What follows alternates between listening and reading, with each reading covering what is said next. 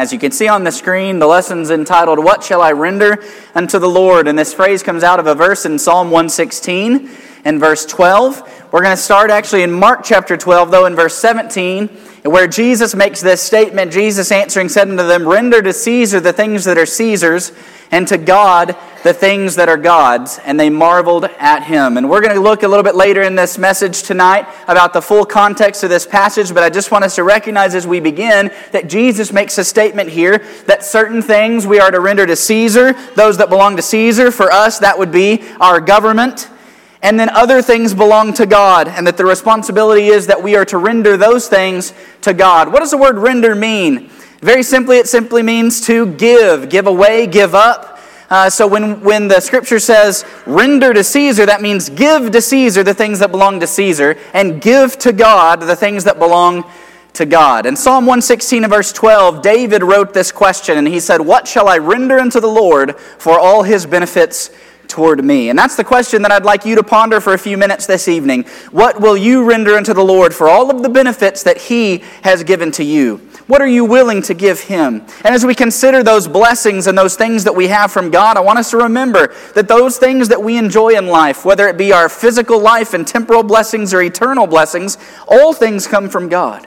God is the creator of all things. We are only here because He has blessed us with life. We are only here and breathing because He breathed into the Adam's nostrils the breath of life. And so began His creation of mankind. And so everything ultimately that we have in this life is His and belongs to Him and is from Him. In James chapter 1 and verse 17, the scripture says, "Every good gift and every perfect gift is from above, and cometh down from the Father of lights, with whom is no variableness, neither shadow of turning." Now we go to work every day and we earn an income and we buy things with that income. We buy houses that we live in and cars that we drive and possessions that we use each day, and we tend to think of those things as ours.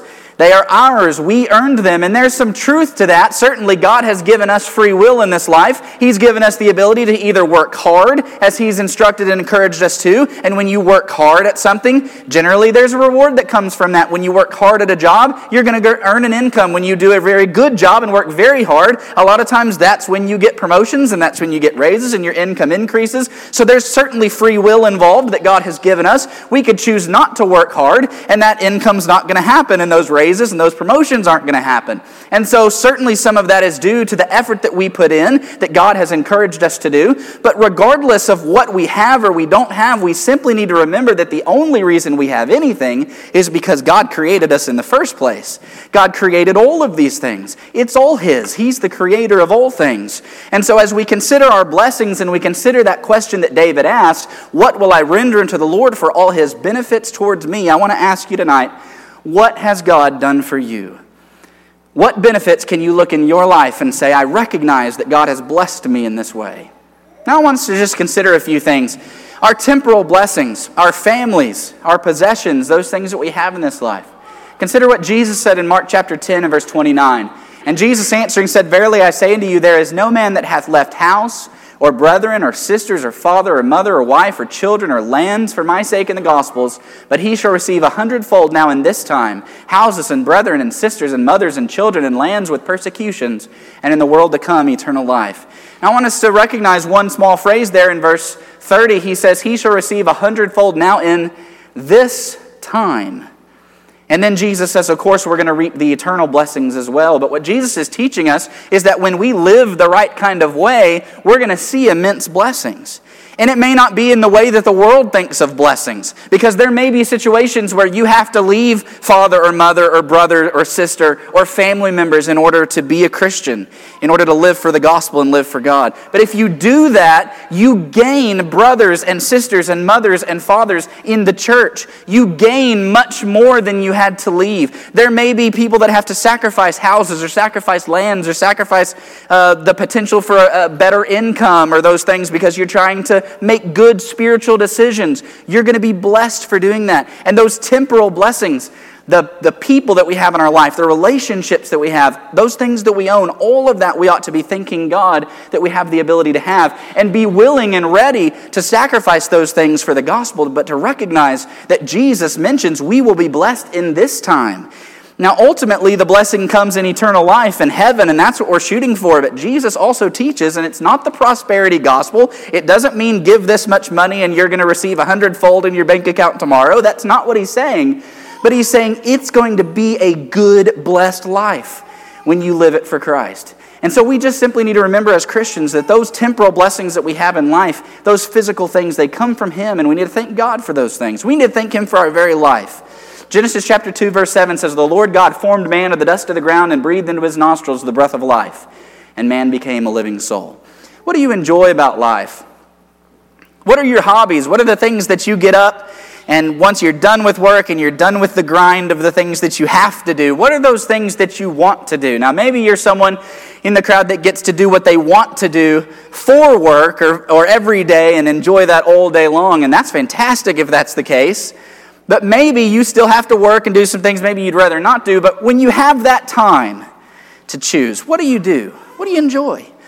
You know, I think about the hobbies and things that I enjoy doing. And even though I'm quite out of shape at this point and it's a lot more hustle, you know, I enjoy getting out with the guys and playing basketball. Really love doing that. That's a great time. It's a great time to spend with one another. I enjoy going on trips and traveling. Leah and I were able to take a trip this year. Love doing that. Love spending time together, just us, or just our family.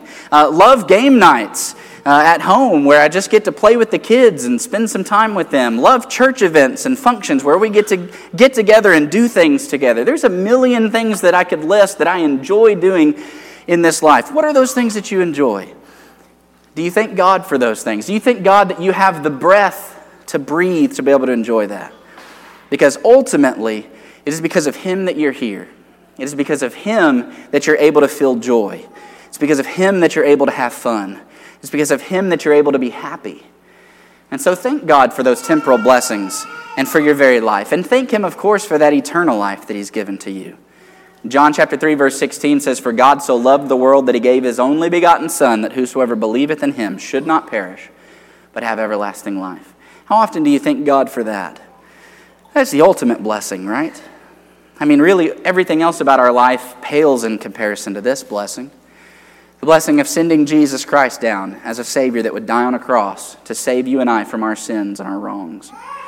Our sins and our wrongs that have separated us from God, Isaiah 59 and verse 2 tells us. Our iniquities have separated between us and our God.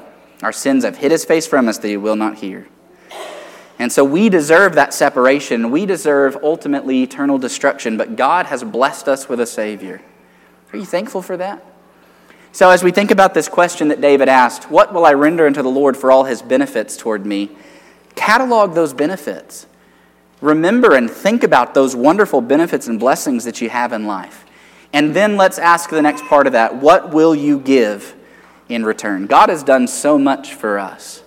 God has done so much for me in my life. And I know if you look at your life that you'll agree with that statement in your life as well. God has done so much for us. What are we willing to do for Him? Well, what does God ask for? You know, ultimately it boils down to Matthew chapter 16 and what Jesus says here in verse 24. It says, "Then said Jesus unto His disciples, If any man will come after me, let him deny himself and take up his cross and follow after me." See, very simply, what Jesus and what God is asking for from us is submission. It's choosing Him before ourselves. It's really a priority, right? It's not making us the priority, but it's making Him the priority. It's saying, yes, I want to follow you, Jesus, and therefore I'm willing to say no to myself. I'm willing to deny those things that I want more. I'm willing to deny the passions of the flesh. I'm willing to deny those sins that I really would like to be doing. I'm willing to deny those things and to take up the cross and to follow after you. Think about submission. The definition of submission is to relinquish your will to another or to yield to the power of another. And when we think about submission, there's a lot of examples. The government, our bosses at work, husbands for wives, parents for kids. All of us have somebody we're supposed to be submissive to, right? And the Scripture teaches all of these things. All of us are subject to the government, right? Unless the government is trying to force us to do something unscripturally, then we take up the mantra from Acts chapter 5 and we say we ought to obey God rather than man. But in any case other than that, we're supposed to be submissive to the government and to our rulers. That means we're supposed to pay taxes. And we mentioned Mark 12, render to Caesar the things that are Caesar's. We're supposed to pay taxes when the government says you owe taxes. We're supposed to stop when the police officer shines his lights behind us on the road. We're supposed to pull over and be respectful and do the things that the officer tells us to do, because we're supposed to be submissive. We're supposed to yield our will to the power of another. It wouldn't be our will to get a ticket. Our will would be not to get a ticket, but the only way we're going to not get a ticket there is if we somehow try to outrun him and get away, and that in and of itself is not a great idea, right? You're going to get in worse trouble for that. The answer is be submissive. Yield your will to another's. And so you've got to say no to yourself and say yes to the power that's above you. Our boss at work, same thing is true, right? If you wouldn't submit yourself to whatever your boss is telling you to do, how long are you going to have that job?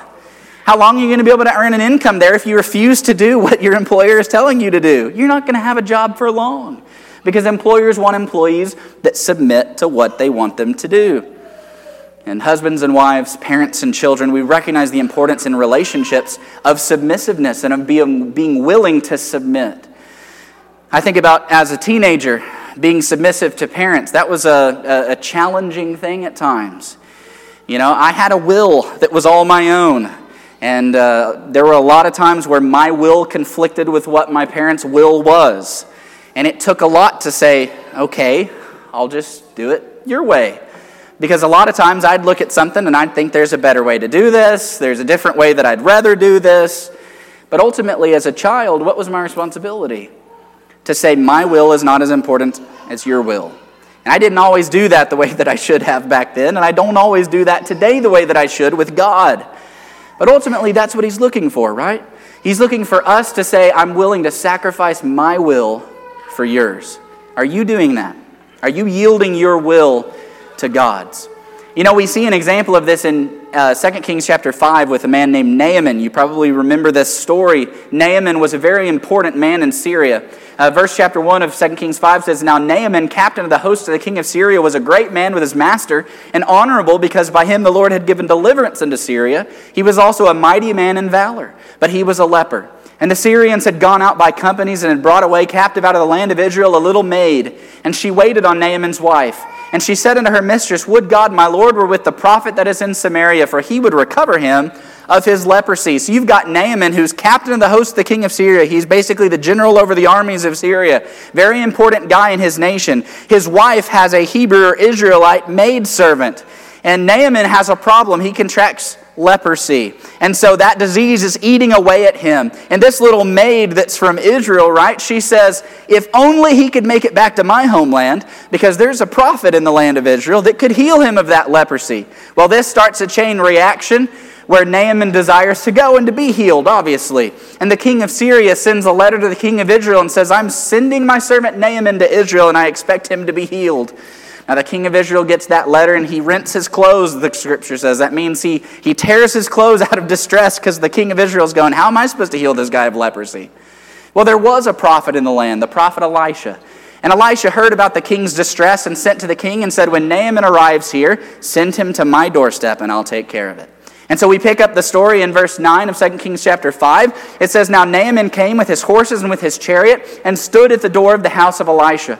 And Elisha sent a messenger unto him, saying, Go and wash in the Jordan 7 times, and thy flesh shall come again to thee, and thou shalt be clean. But Naaman was wroth, and he went away and said, Behold, I thought, he will surely come out to me and stand and call on the name of the Lord his God, and strike his hand over the place, and recover the leper. Are not Abana and Pharpar, rivers of Damascus, better than all the waters of Israel? May I not wash in them and be clean? So he turned and went away in a rage. So here's Naaman. He hears the instruction from the prophet. Now remember, he's made a long journey. He's brought a lot of gold. He's brought a lot of possessions to pay for this healing, to have this leprosy, this life-threatening, this fatal disease that he has, to have it removed. And he gets to the door, and Elisha doesn't even come out to greet him. So the prophet doesn't even meet him. Elisha sends a messenger to the door that says, Go dip in the Jordan River 7 times. Well, this angers Naaman, because he's a man of status. He's a man of power. And Elisha wouldn't even come and greet him. And now he's expected to go dip himself 7 times in a dirty river. He said, there's waters back home that are a lot cleaner and a lot better I could have dipped myself in. Why am I going to do this? And so he turns away in a rage. He also expected Elisha to come out and to do some great spectacle, to make a spectacle in front of the people. He said, I thought surely he'd come out, he'd call in the name of the Lord his God, he'd strike his hand over the place. I mean, this would be a great spectacle for all to see, and instead I'm supposed to go dip in the Jordan. I mean, how disappointing, what a letdown. Thankfully, Naaman had some servants that were wiser than him. Verse 13, it says, his servants came near and spake unto him and said, my father, if the prophet had bid thee to do some great thing, wouldest thou not have done it? How much rather then when he saith to thee, wash and be clean? Then he went down and dipped himself 7 times in Jordan, according to the saying of the man of God. And his flesh came again unto the flesh, like unto the flesh of a little child, and he was clean. Now, recognize here as Naaman has turned away in wrath and in anger, upset at the fact that Elisha did not come make some great spectacle out of this healing, Naaman still had his leprosy. And if Naaman had traveled all the way home without dipping in the Jordan River 7 times, angry at the fact that it didn't go the way that he thought it should, Naaman would have still had his leprosy, and he would have died from it. But because he heeded the word of his servant, who said, look, if Elisha had come out and said, go do some great spectacular thing, you would have done it. You would have done everything in your power to do whatever he told you to do. Why not just go dip 7 times? And when Naaman went down to the Jordan River and he dipped himself 7 times in that water, on that 7th time when he came out, I imagine him looking at his hands, because I think that would be the most natural thing to do, as you come out of that water, and he looks at his hands where leprosy a lot of times begins, at the tips of your body. And he would have looked at his hands, and instead of seeing that dying flesh that he had before, he saw clean, fresh, new skin, like the skin of a small baby. And he was clean. He was healed. But that healing did not happen until he dipped himself 7 times in the Jordan River, just as God had instructed him to through Elisha. If he hadn't submitted, if he hadn't just relinquished his will to the will of God, that healing would have taken place. You know, the same thing is true for you and I. We have a will, and sometimes we stick to that will, and we think that we've got it figured out, and we've got the best way, and surely God doesn't really mean that, and we can make excuse after excuse. Naaman could have made all the excuses in the world, but it wouldn't have saved him, and it wouldn't have healed him of that leprosy. Not until he submitted to the will of God. And so I want to encourage you this evening, submit to the will of God, because God rewards that type of submission. He rewards people that are willing to say, your will before mine. That are willing to say, you're my priority, not me. Matthew 16 and verse 25 says, for whosoever will save his life shall lose it, and whosoever will lose his life for my sake shall find it. For what is a man profited if he shall gain the whole world and lose his own soul? Or what shall a man give in exchange for his soul? For the Son of Man shall come in the glory of the Father with his angels, and then he shall reward every man according to his works. Anybody that is willing to sacrifice in this life, to submit their will, to follow God, they're rewarded for that. He says there in verse 27, he shall reward every man according to his works. And we've already looked at a passage where Jesus described what that reward would be. One will have a blessed life here, even if this life we face persecution in it. Even if we have to die for Christ, it's still a blessed life. It was a blessed life for the apostles. It was a blessed life for those Christians that were martyred. Horrible things that they went through, but a blessed life because not only were they able to live and to die for Christ, but now they're enjoying their eternal reward with Him, and so we will as well. And our eternal reward is waiting. We will be rewarded according to the things that we do here and the choices that we make here. So as we consider that question that David asked, what shall I render unto the Lord for all His benefits towards me? And we think about that catalog of benefits, of blessings that we've discussed here tonight, all the things that God has done for you. What are you willing to do for Him? What are you willing to give? Are you willing to give your will to Him? Are you willing to submit to Him and just do the things that He is asking you to do? I want to give you a couple of suggestions before we close the message tonight of things that you need to be willing to give to God. I believe that you need to be willing to give Him your time, that you should render to Him your time. And time is something that I think is much more valuable the older that you get.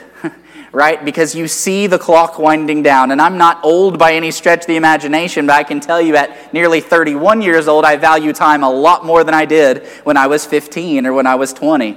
And because the older you get and the more life experience you get, you begin to see that really one of the most important and valuable resources that you have is your time. And wasting time is such a shame. But spending your time on those things that are important, that's where blessings in life happens. Spending time with your family, with your wife, with your husband. Spending time with your kids and training them and just enjoying life with them. Spending time focused on your Christianity and your spiritual life. Reading Scripture and doing good deeds for people and being a giver. All of those things can truly enhance and bless your life, but they take time. And it takes time away from the things that you could be doing selfishly for yourself. Ecclesiastes 2 verse 11 says, "Then I looked on all the works that my hands had wrought, and on the labor that I had labored to do, and behold, all was vanity and vexation of spirit, and there was no profit under the sun." Now Solomon looked at all of the ways in which he had spent his time, and he said, ultimately it was all vanity. Ultimately there was no profit. Solomon's conclusion was that the ultimate way to spend your time is fearing God and keeping His commandments, and that is ultimately the most important thing. That goes back to that idea of submission that we've talked about tonight. Where do you spend your time? What's most important to you? You know, applying yourself to something will generally achieve you better results. Applying time to something will make you better at something. Whatever that hobby is that you enjoy, you know, if you enjoy golfing, you have to go out and you have to actually practice your swing, and you have to actually go out on the golf course. You have to play over and over and over to get good, right? Even at your job, you're not good at your job day one, are you? You have to learn it. You have to work at it. You have to gain the knowledge and experience. You have to spend time. You want to be a good Christian? You want to have a life that's enhanced with blessings from God, a life that's filled with joy and happiness, regardless of what you're doing during the day? It takes time. It takes dedicated time to say, I'm going to learn it.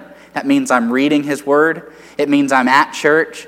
I'm listening to lessons. I'm singing when there's singing. I'm listening when there's prayers. I'm engaging myself, and I'm spending my time doing that. Solomon's conclusion was, don't waste it on all this other stuff. Now, there's other things that we have to do. We have to spend time on things. We have to spend time at a job in order to make an income to be able to live and to pay for the things that we need to pay. And certainly that's a very spiritual and scriptural thing to do. If any man will not work, neither shall he eat. I mean, the scriptures are clear that we should be out working and providing for ourselves. But ultimately, we don't need to be too focused on a job, because a job is not the most important thing in life. We don't need to be too focused on a hobby, because hobbies might be fun here, but ultimately they won't get us far. What we need to be focused on, what we need to make a priority with our time, is our Christianity and our spiritual life, and submitting to God the way that He's asked us to. I want to encourage you to give Him your effort as well. Effort meaning that we really engage and work hard at spending that time in a valuable way. Titus chapter 2 verse 14 says, "Who gave Himself for us, that He might redeem us from all iniquity and purify unto Himself a peculiar people, zealous of good works."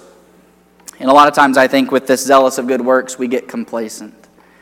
We get comfortable in our life.